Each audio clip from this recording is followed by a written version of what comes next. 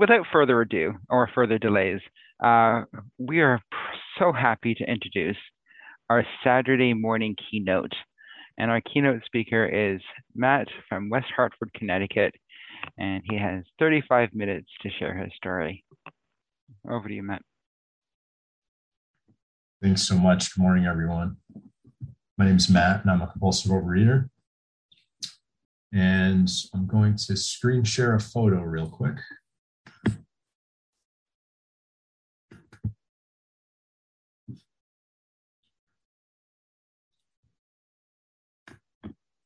So that was not me at my top weight. My top weight was around 305 pounds, perhaps more.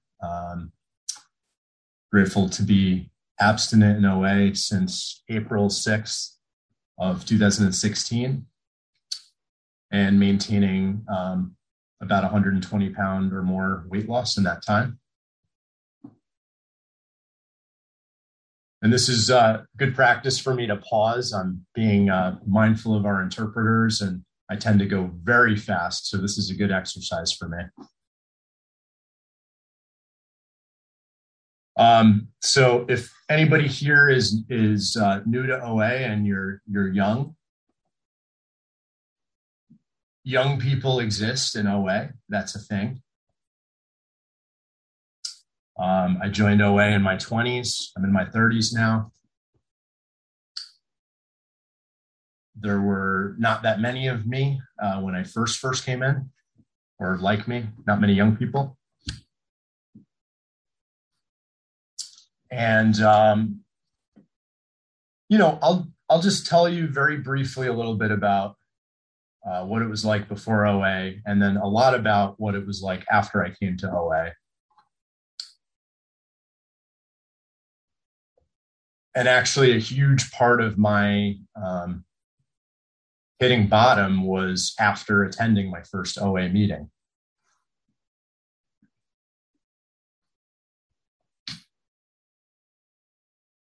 So when we did the countdown a little while ago, I was one of those people that, struggled with that question as far as how much time you have.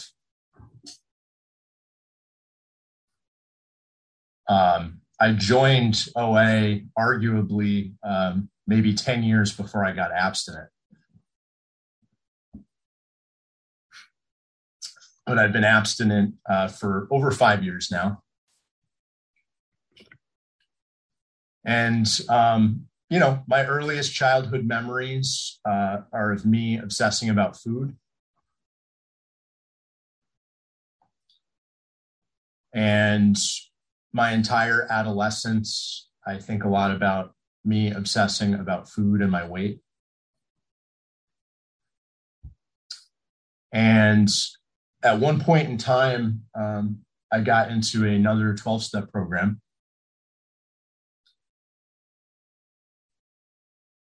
And I'm just going to share about that to the extent that it's relevant here, because it actually is very relevant to this and how I got here.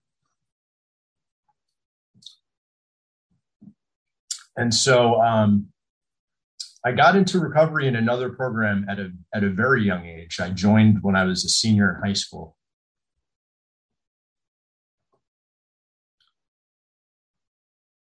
And I had a relapse there when I was at the age of 20.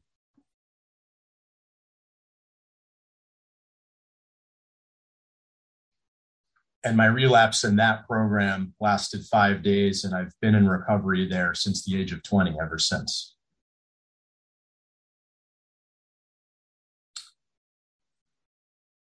And it was after getting recovery in that program that my food issue, which had been a problem my entire life, a big problem, really took off.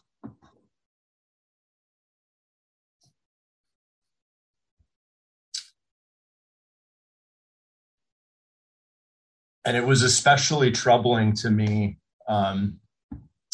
because when you're in recovery in a 12-step program and you see yourself having another addictive behavior, it's very disturbing.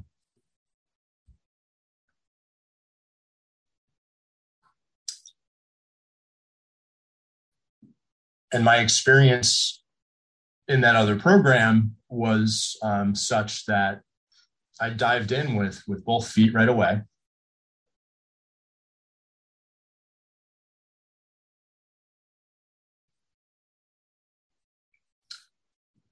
And I had an experience with the 12 steps in that other program.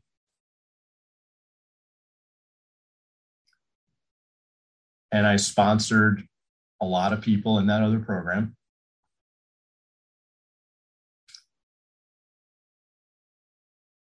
And I became very familiar with the big book of Alcoholics Anonymous.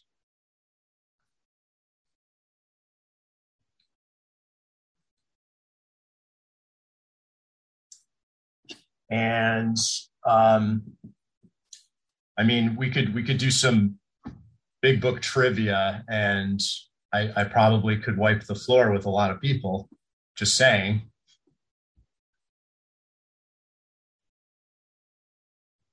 Don't try that during the Q&A session. I won't entertain it. But the reason I bring that up is, notwithstanding that whole experience, I was still eating and eating and eating and eating, even though I was already in a 12-step program.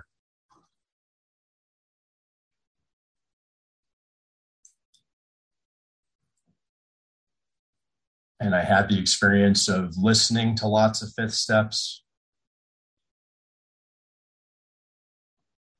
doing lots of service, being in the center of the herd in my other program, and feeling as though I was living a double life the entire time.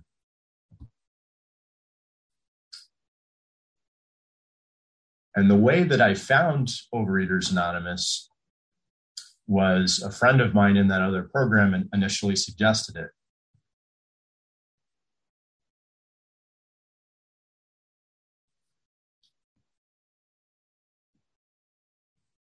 And I remember he brought me to my first meeting, which was in Southington, Connecticut.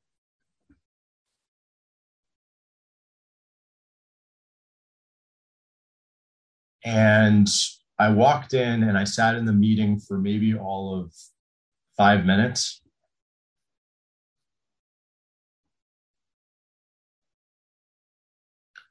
And I heard people sharing, and something happened inside me, and I started to cry, and I got up and I walked out.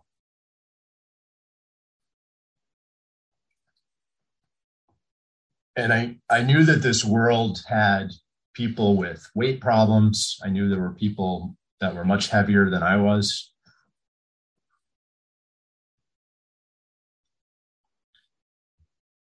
But I genuinely thought up to that moment that I was the only person on the planet that experienced food the way that I experienced food.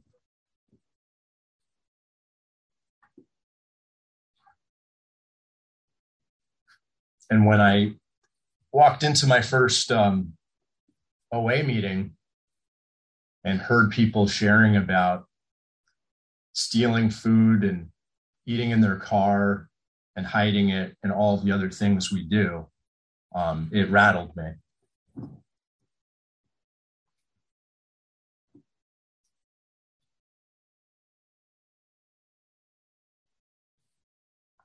It rattled me because I realized just how bad it was, and that there was a place for me that addressed this problem. And it struck a chord with me. And I just felt emotions welling up. And, you know, I'm too prideful to let people know that I'm crying. I'm not about to cry in front of a bunch of strangers.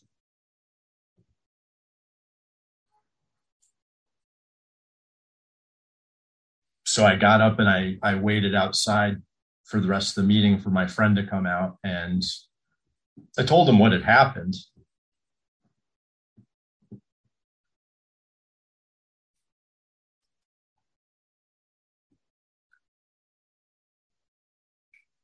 And I then proceeded to relapse and struggle in and out of Overeaters Anonymous.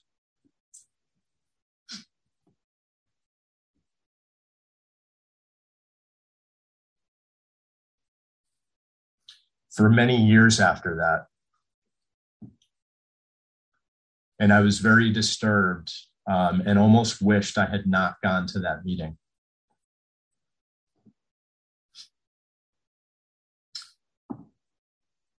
Because while I continued to compulsively overeat for years, the awareness about what was happening to me and what I was doing, my compulsive overeating was forever ruined.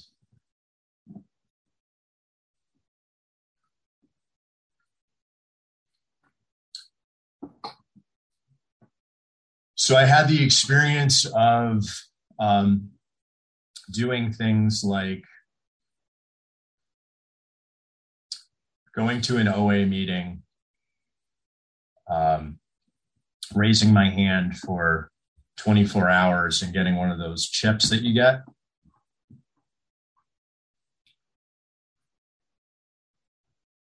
And I could probably pile the number of 24-hour chips from the floor to the ceiling.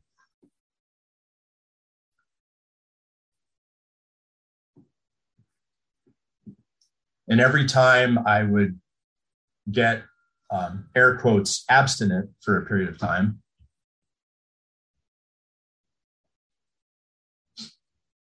and I would share in the meeting about how I was doing something so different this time.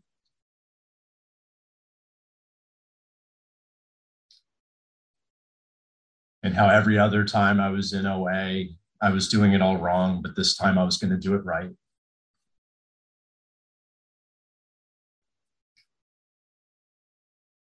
And I didn't realize that that was, like it says in chapter 3 of the AA Big Book, self-knowledge. It doesn't work.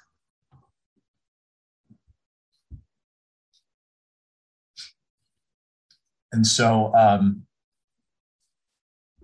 I remember, I would get a week, a month, 2 months of abstinence, go to an OA meeting, and sometimes go binge immediately after the meeting.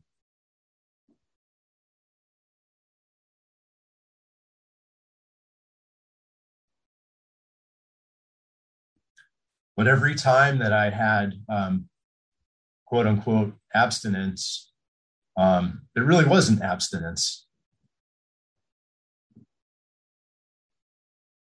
For example, I would do something where I would pick a plan of eating, like I'm just not going to eat sugar and that's it.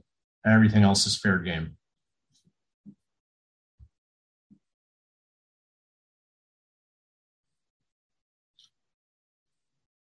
And I can eat 1 million times a day in enormous quantities, just no sugar.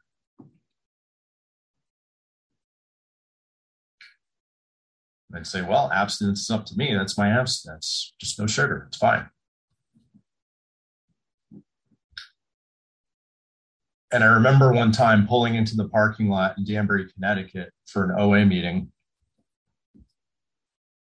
And I had ordered 2 different dinners, maybe 3 dinners, honestly, if I look back on how much food it was.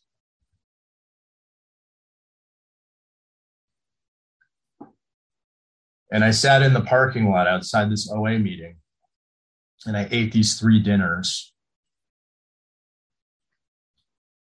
And when I got up to get out of my car, I started vomiting all over the parking lot because I had eaten so quickly that it made me throw up.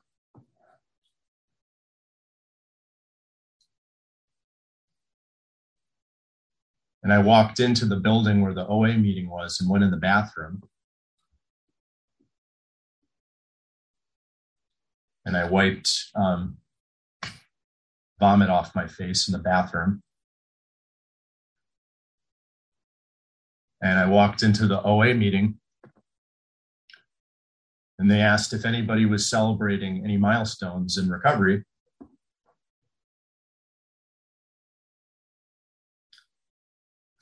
And I raised my hand and said I had 30 days of abstinence because I hadn't had sugar in 30 days. But 5 minutes earlier, I was vomiting in the parking lot because I ate 3 dinners and it made me sick and made me throw up.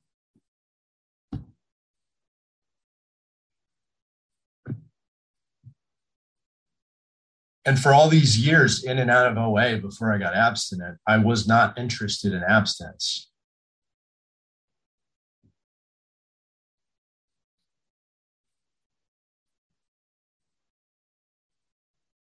What I was interested in was continuing to compulsively overeat and lose weight.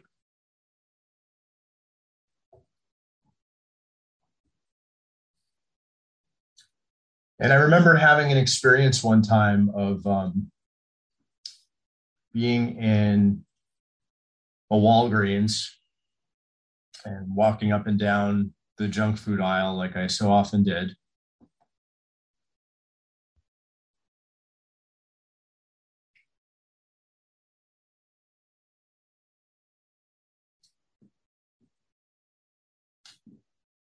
And being on the phone with a member of Overeaters Anonymous for close to an hour while I paced up and down the aisle. And this person finally convinced me that it wasn't worth it and to leave. And I would go home. I went and bought a bottle of water because I felt bad being in there so long without buying anything. So I bought a bottle of water and I left.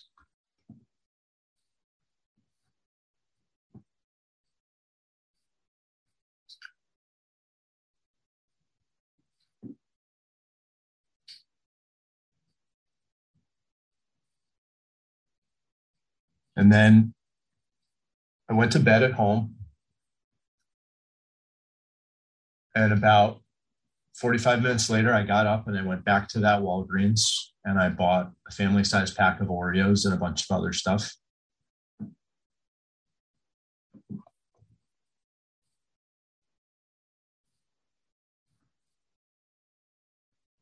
And the person behind the counter said, you almost just bought the water this time.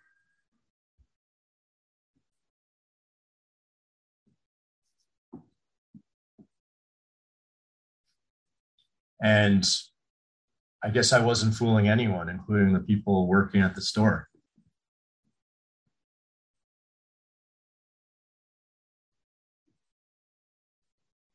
And I would have the experience sometimes of going to 5 different gas stations in one night, just so that one gas station wouldn't see all of the junk food that I was buying in one night.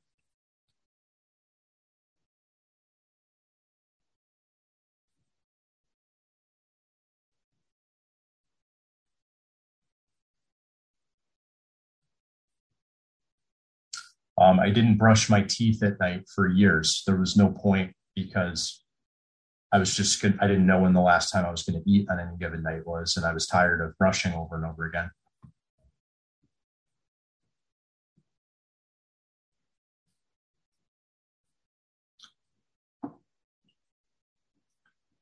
I had dentist appointments where they would yell at me because my gums would bleed so bad.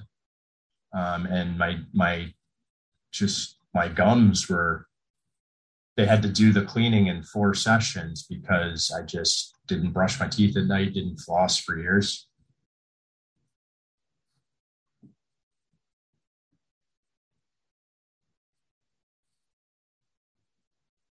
I had doctors telling me how badly I needed to lose weight.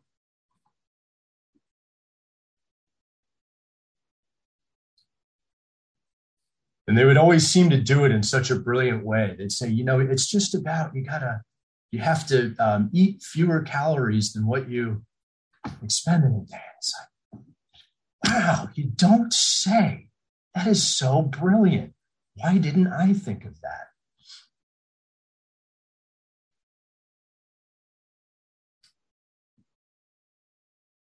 I knew exactly how to lose weight.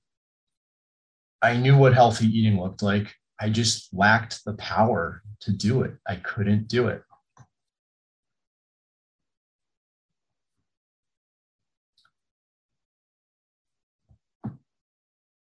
And I, at one point, I was speaking at a large event in my other 12-step program.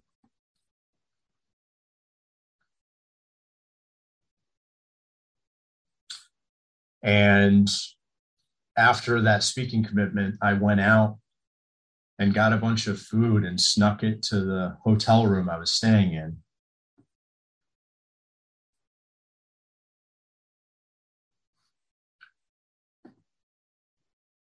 And with all those years of experience with the big book of Alcoholics Anonymous and the 12 steps and service,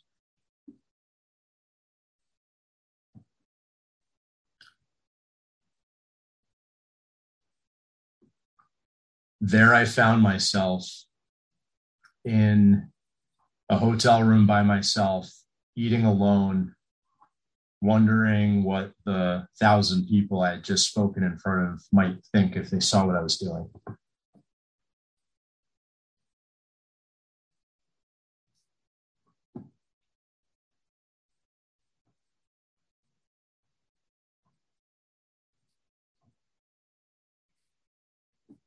And eventually I got such a bad case of sleep apnea where, it was really, really bad, and I had to wear the machine or I was maybe going to face sudden death.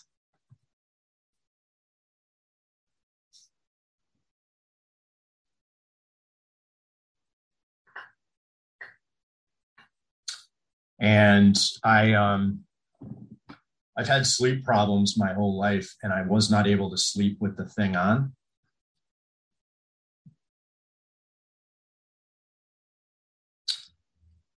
And it was at that point in time that I just knew that I was going to die a death from compulsive overeating in my 20s.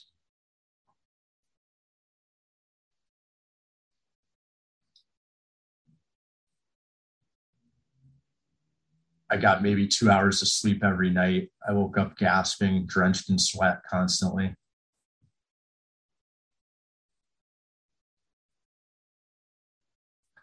I put the machine on for a while, and then I just couldn't sleep, and I would take it off and fall asleep, and then I'd wake up gasping and sweating.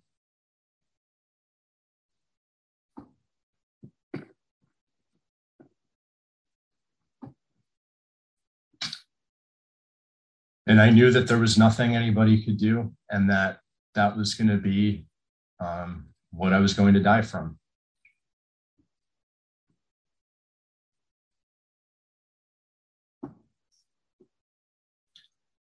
And on April 6th of 2016, I was in the car with my sponsor and my other 12-step program.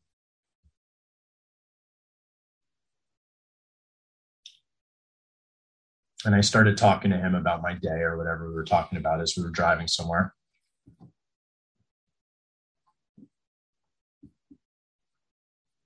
And he said, "Matt, we have to talk about something. There is a big pink, morbidly obese elephant in this car right now."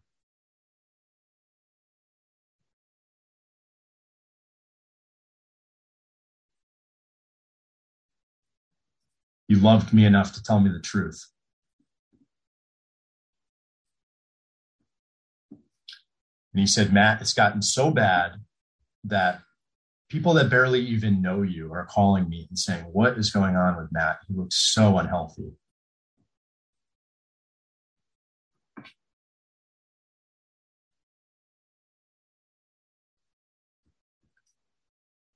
And he said, "Matt, you have to go back to OA." And I said to him, "I've tried OA so many times, it doesn't work for me."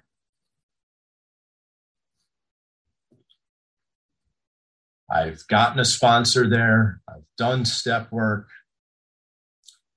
I've gone to meetings. I've called people, and it just doesn't work for me.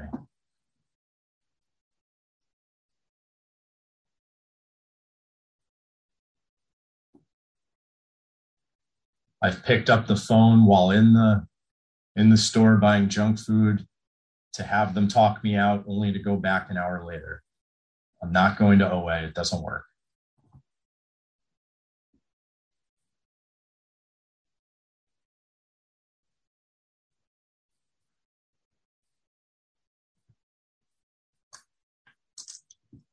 Well, little did I know that April 6th of 2016 would be my abstinent date, the one that actually stuck.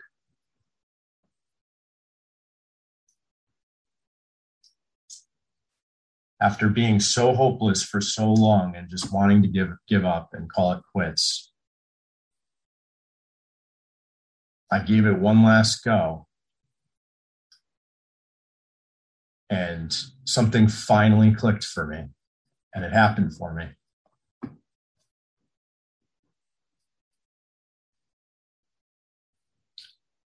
And the next day, I went to see my therapist and told him about what I was thinking about and what I was going through.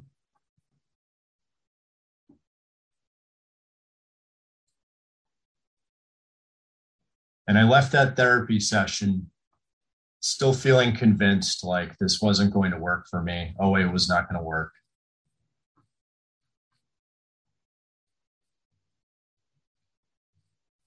And I pulled into a CVS parking lot, which is not a good parking lot for me back in those days.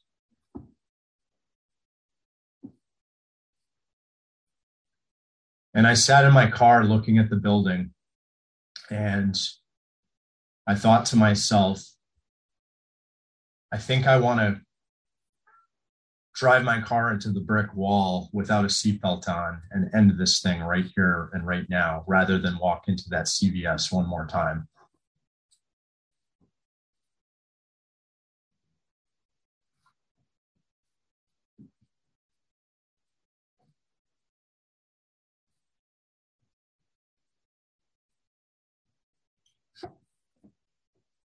And I also thought to myself, I think I want to run my car into that brick wall rather than face what I would face tonight if I don't walk into that CVS.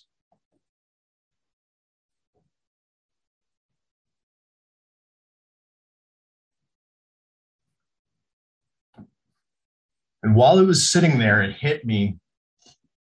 There's a line in More About Alcoholism in the Big Book about Jim, the guy who put the whiskey in his milk.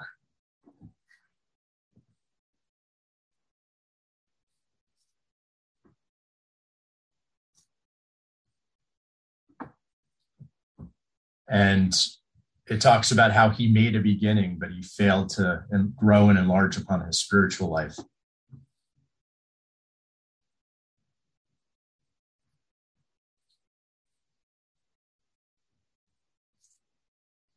And I had made many beginnings in OA, but I never did the whole deal consistently and regularly.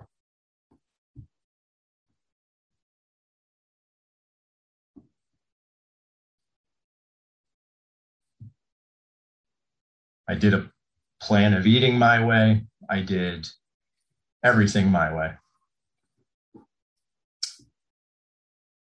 And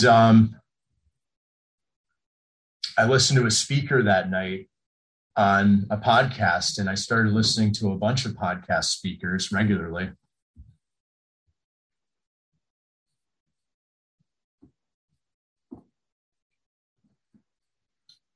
And for whatever reason, I was hearing all the things that I wasn't doing in OA all those years. I thought I was doing everything. And then I was hearing these people, and I'm like, I wasn't doing that. I wasn't doing that. I wasn't doing that.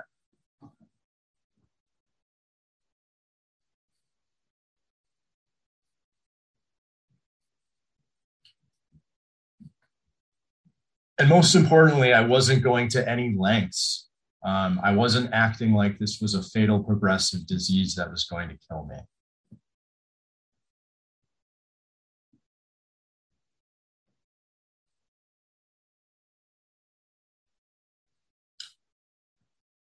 And so, I started doing this thing, and I started looking for a sponsor.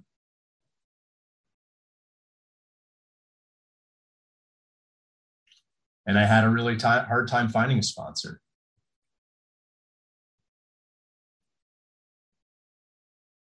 And meanwhile, I was inches from suicide. And the meetings I went to locally, there weren't a lot of people raising their hand to sponsor. And the ones that were women, and I felt more comfortable working with a man. Matt, 5 minutes. Thanks, Marlene. Time flies. And there was one guy that I heard speak, and I really, really liked his message. And I drove, over an hour to go hear him, and I asked him to sponsor me, and he told me he was full and that he didn't have any availability.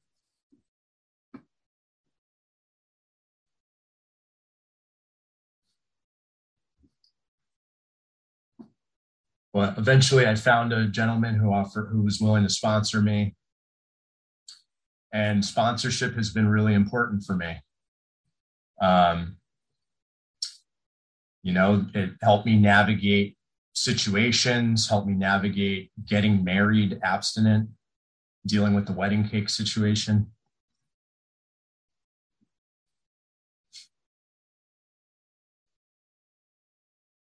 Helped me navigate a health problem that I had to walk through and be on a special diet for a while.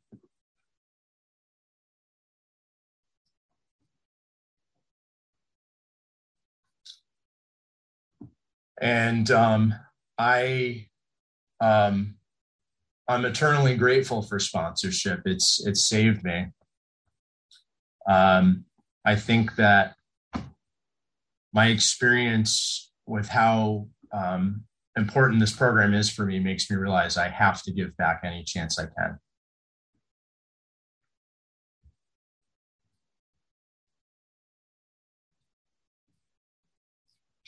can. I always make myself available for sponsorship.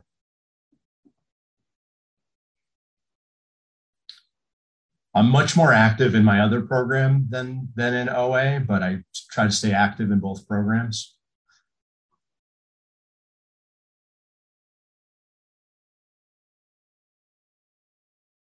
And I honestly don't know how many people I sponsor.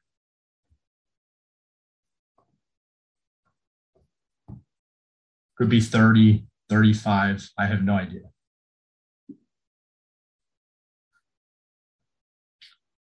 And I always say yes. And what I tell people is, yes, but I sponsor a lot of people and I'm really busy, and you need to have a network. And if it's not going to work for you, it's not going to work for you.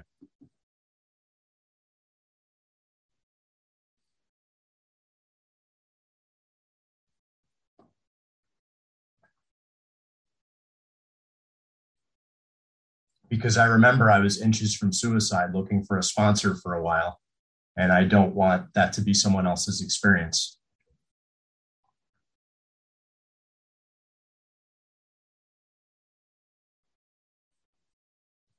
And if you believe that I can help you, I'm willing to help you.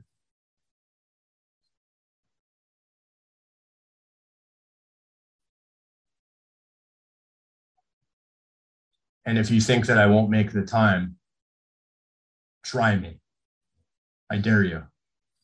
I will make the time to help you.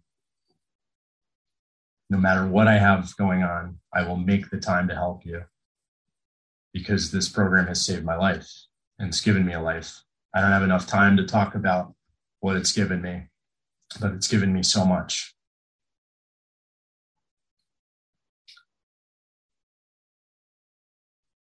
And I'll just end with this. If Marlene could please be a little gentle, I am going to wrap it up.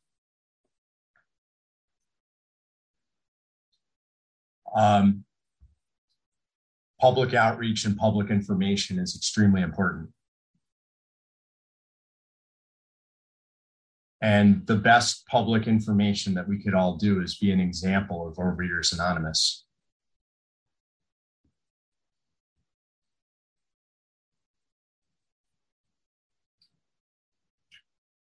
I have 12-stepped tons of people into OA by being willing to share with them when they ask me, holy crap, you look so different. How did you lose all that weight? I tell them the truth.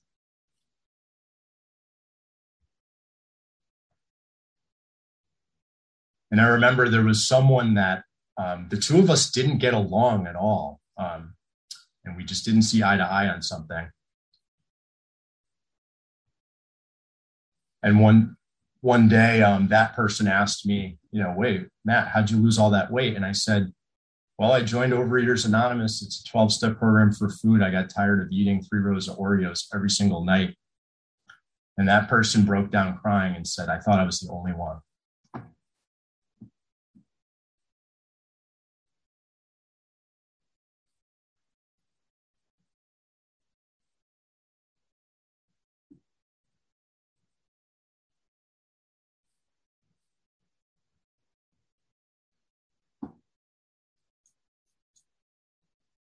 I'll close with this. Today is a very important day in Overeaters Anonymous, October 23rd, 2021.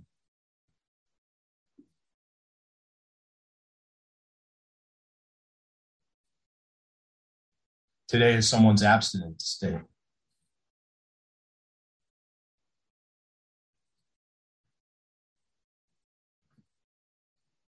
And to help that person, we need to ensure that we're not only working our own program,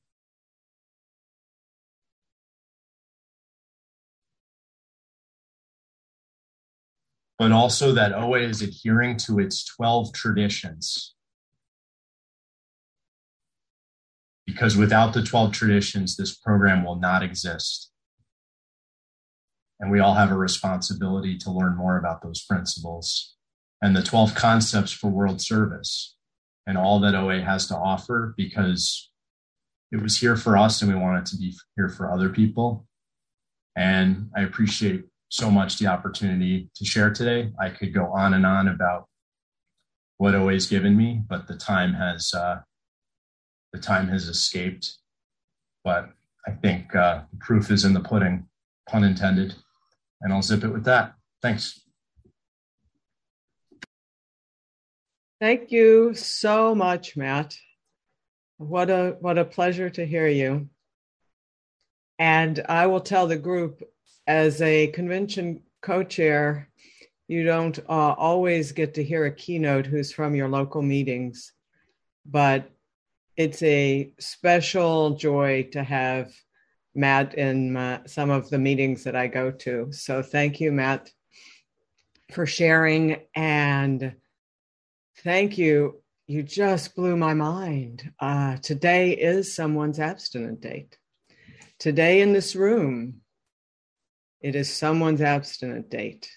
And maybe it's 10 people's abstinence date. So it's good for us to remember.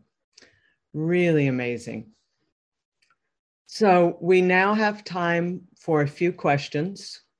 We will use the question and answer function, the Q&A button at the bottom of the screen. If you have supportive comments, please put those in chat and we'll make sure Matt sees them. Remember, you can type in English or French in this session because I can read both languages. And Matt, the first question is for your contact information.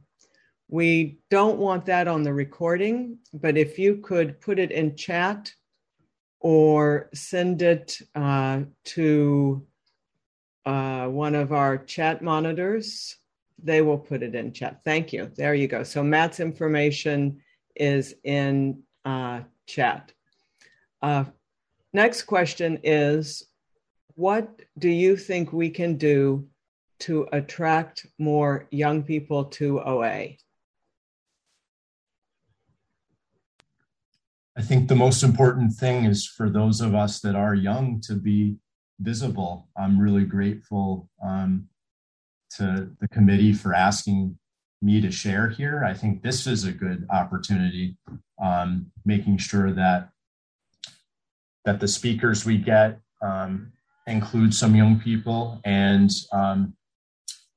I'll just share that at the Boston convention, we had sort of a rogue OA young people's meeting, just at a table somewhere, and made some connections. And I think something like that might be helpful, but don't make any assumptions. When you see a young person walk into a meeting, don't assume they're in the wrong place, because I had that experience where I walked in and people thought, oh, what are you looking for? I said, Overeaters Anonymous. And especially after I'd gotten to goal weight, people asked it even more. So welcome everyone, just like whether they look like you or the same age as you or not. Thank you. Next question is, in addition to coming back to OA after you got your rear kicked and getting a sponsor in OA, what else did you do to recover, get abstinent? Tools, eating plan, meetings, etc.?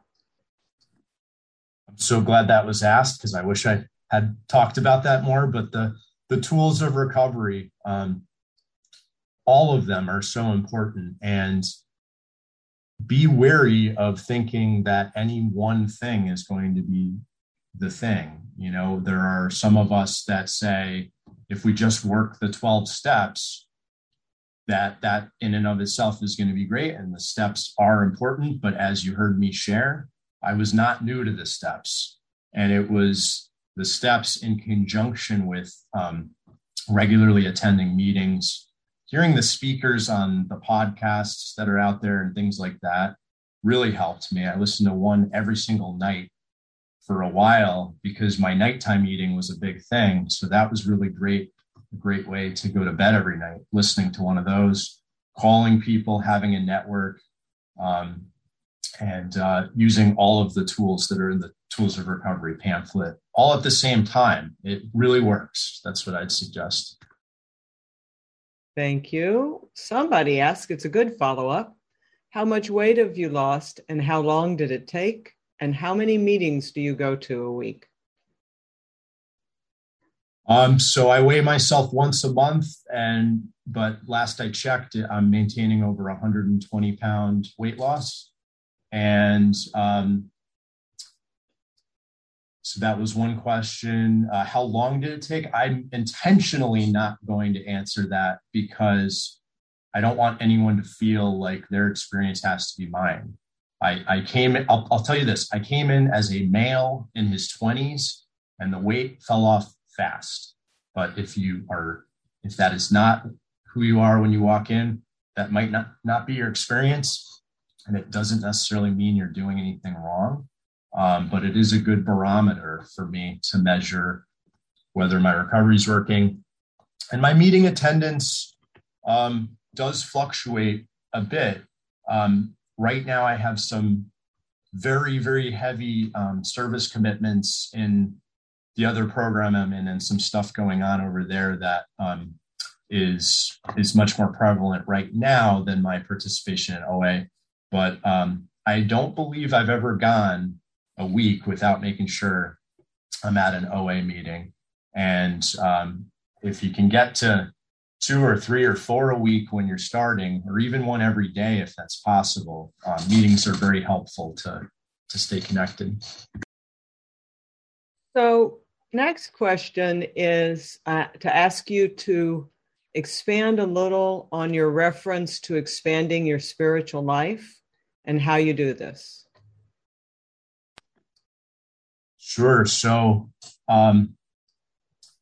steps 10 and 11, they're really growth steps. They're not maintenance steps. And I need to make sure that I'm working my program in such a way that I'm growing rather than just maintaining. So in other words, am I regularly doing my house cleaning, taking inventory of myself, and making amends? If a week goes by that I'm not making an amends for something I've done this week, I'm not being honest with myself. And when we grow, and when I grow my spiritual life, what that usually means is I end up realizing just how selfish I am. If I take stock of any given day and I realize a million instances where I was selfish today, that's actually a positive thing, because that means I'm aware and I'm looking at that. If I take stock of my day and I think, oh, I was fantastic today, there's no problems, that might be pretty dangerous. So 10 and 11, are the steps that keep me growing, and they're also the hardest for me to stay consistent with. I really need a lot of help from my fellow OA members and encouragement to do them the way I feel I need to. So I hope that helps. Thank you, Matt. We've got a lot of questions about sponsoring. So the shortest question about sponsoring is, how do you sponsor so many people? Tone added by me.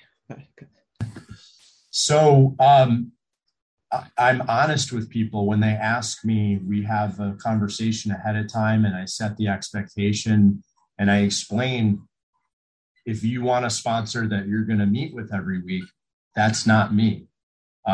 If you want a sponsor that, you meet with for the really serious stuff, and then you have a network and you use your network to complain about your day with, I'm not who you call to complain about your day with. And, but like to work the program and do the serious stuff.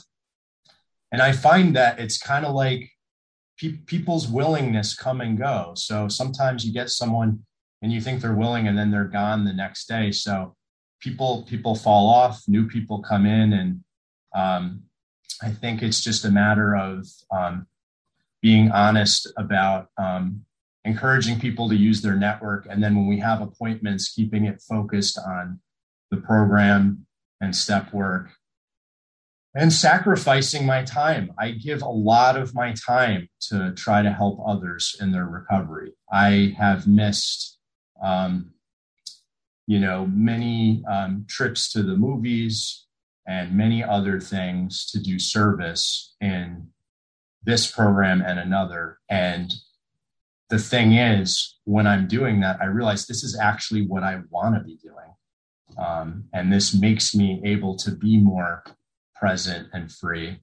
And somehow I end up having more time. The more I surrender and the more I say yes, the time ends up coming somehow. I'm not a special person. There's nothing special about me. I'm just desperate. I want to stay well, and I want to help other people that want to get well. That's it.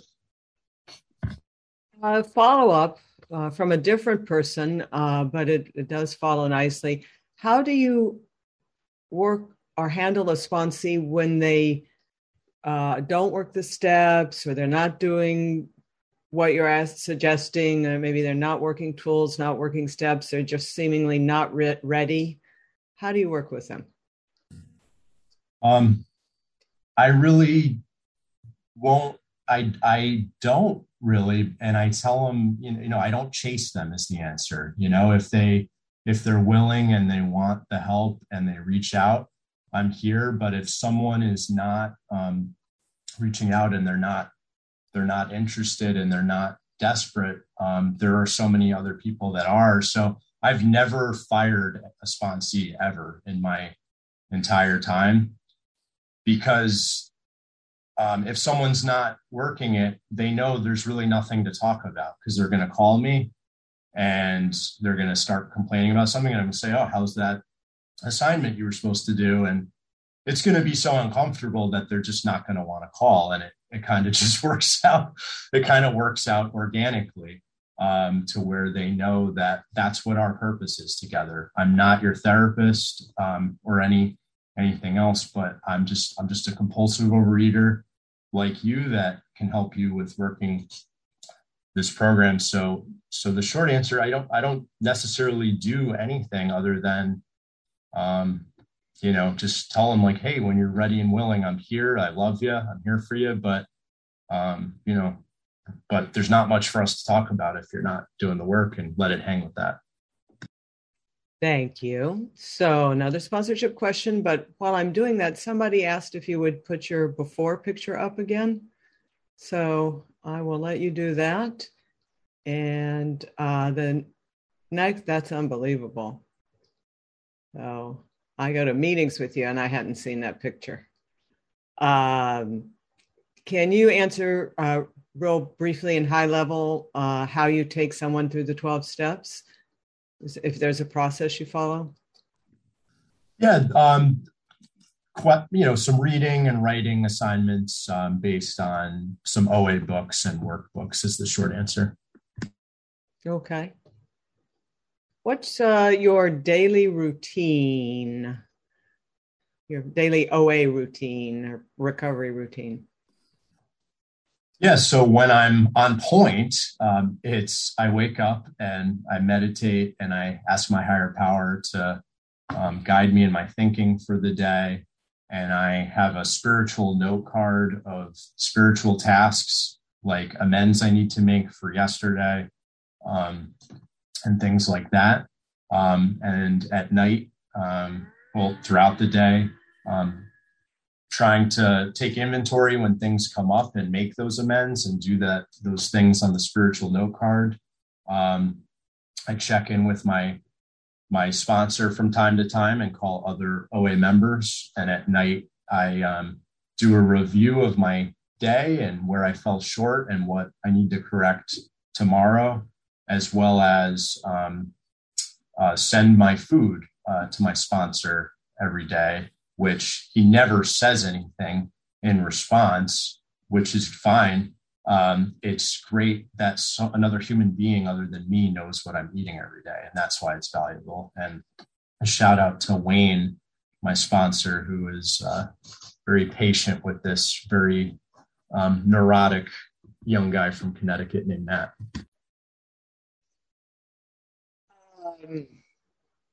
We have a lot of questions about the things program has given you. You said you didn't have time to mention all the things program has given you. And we have several questions that want to hear more. They want that encouragement. Beyond just the physical recovery, and the physical recovery is a big thing. I don't have to ask for a seatbelt extender. I can ride at Six Flags. I can do all kinds of things in that sense. But spiritually, I'm able to be so much more present. I used to live in such a way that I was constantly waiting for whatever I was doing to be over so that I could be alone and binge.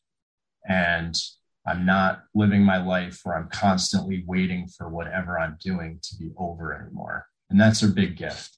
I'm not afraid to hang out with friends of mine that have young children because kids say mean things like, hey, look at that fat guy and stuff like that. And I would avoid you if you had kids. If you had a pool party, I wouldn't go there. I had to try on 20 different shirts to leave the house. I'm comfortable in my own skin more often than not, whereas before I was rarely comfortable in my own skin. So the peace of mind, confidence, and ability to be present, I'd say, are the biggest things. Thank you, Matt. So I do want to tell people who are putting questions in chat that we're doing the best we can on getting to your question. I'm consolidating questions that are similar, and I'm trying to get to a variety of different topics. So please say, bless her, change me, if you're getting frustrated because I'm not asking your questions.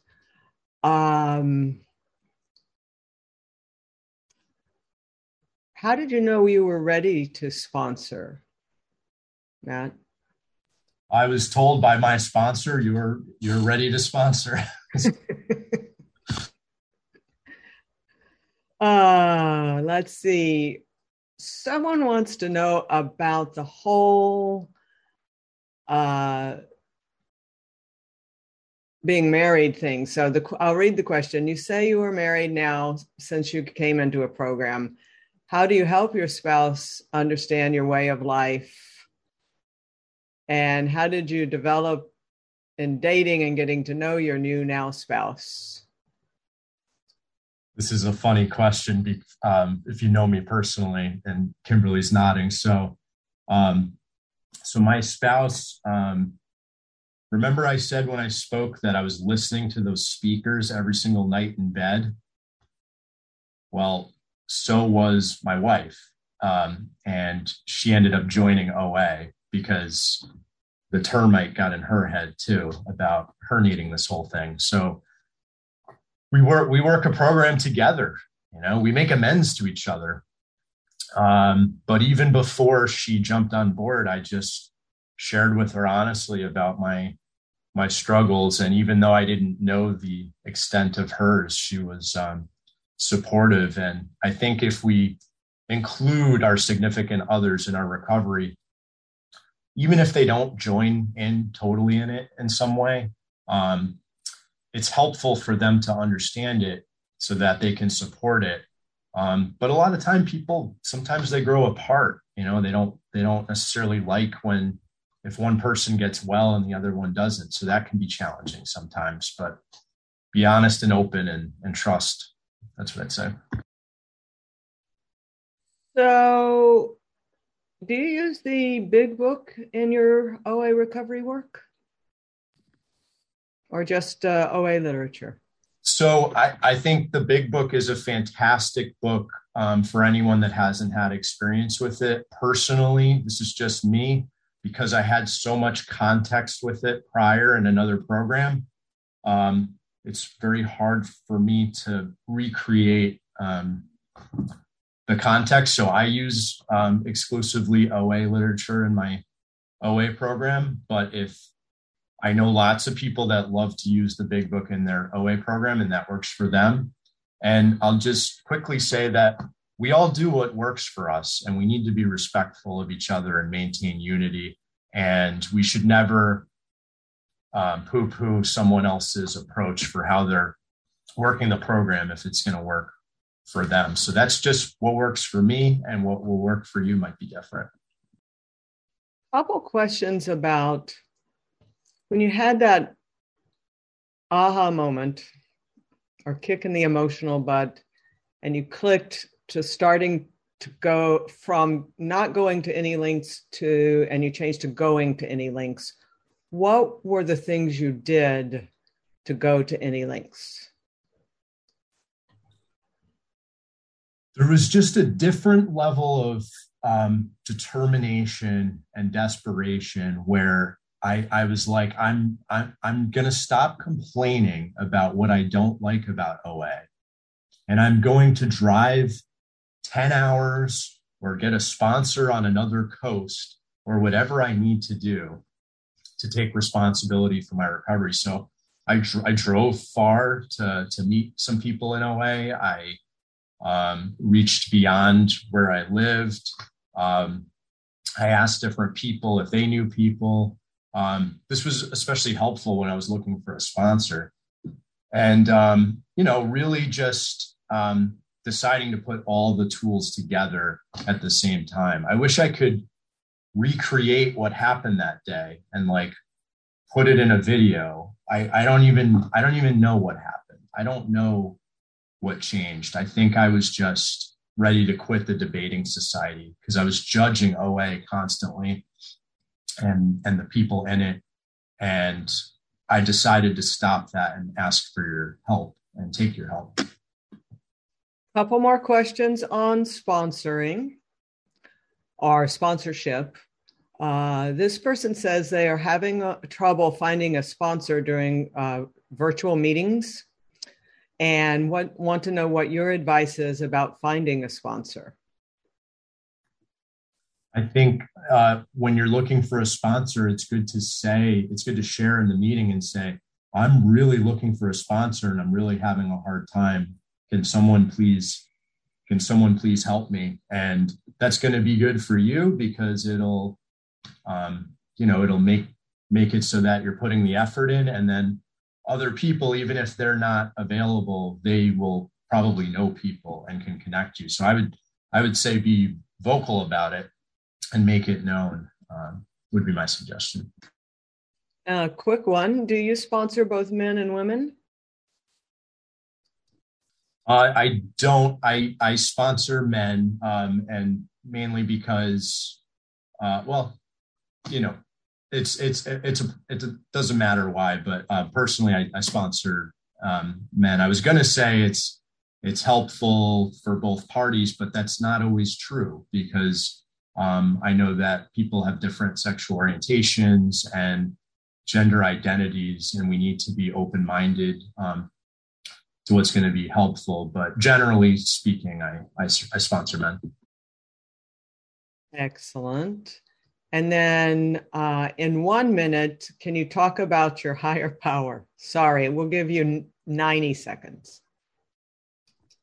Yeah, so my higher power is that there's a mighty purpose and rhythm that underlie the totality of things. And it's the, first of all, I was an atheist at one point, and I don't believe in a human being sitting in a chair in the sky that's manipulating, making the light turn green so that I get on time somewhere, and putting a certain song on the radio for a message for me to hear, because it's not all about me, but my higher power is in everything.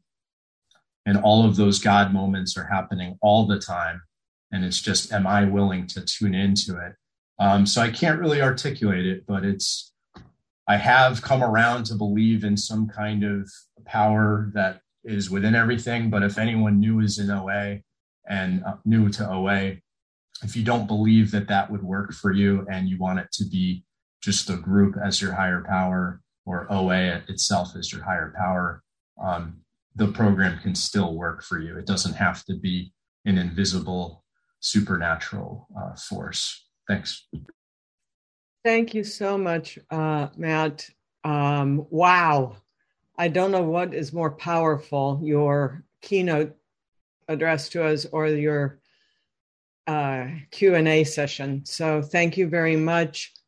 Thank you, everyone who posted questions. Sorry we didn't get to all of them, but hopefully you heard something you can take and add to your recovery. So we're closing the Q&A session, and I'll hand it over to Chuck, and everybody give Matt a nice round of applause that he can't hear in Zoom land. I think Matt knows it's there. Thank you, Matt, for your lovely share and answering the questions. I love that we can do this virtually and have the Q&A sessions.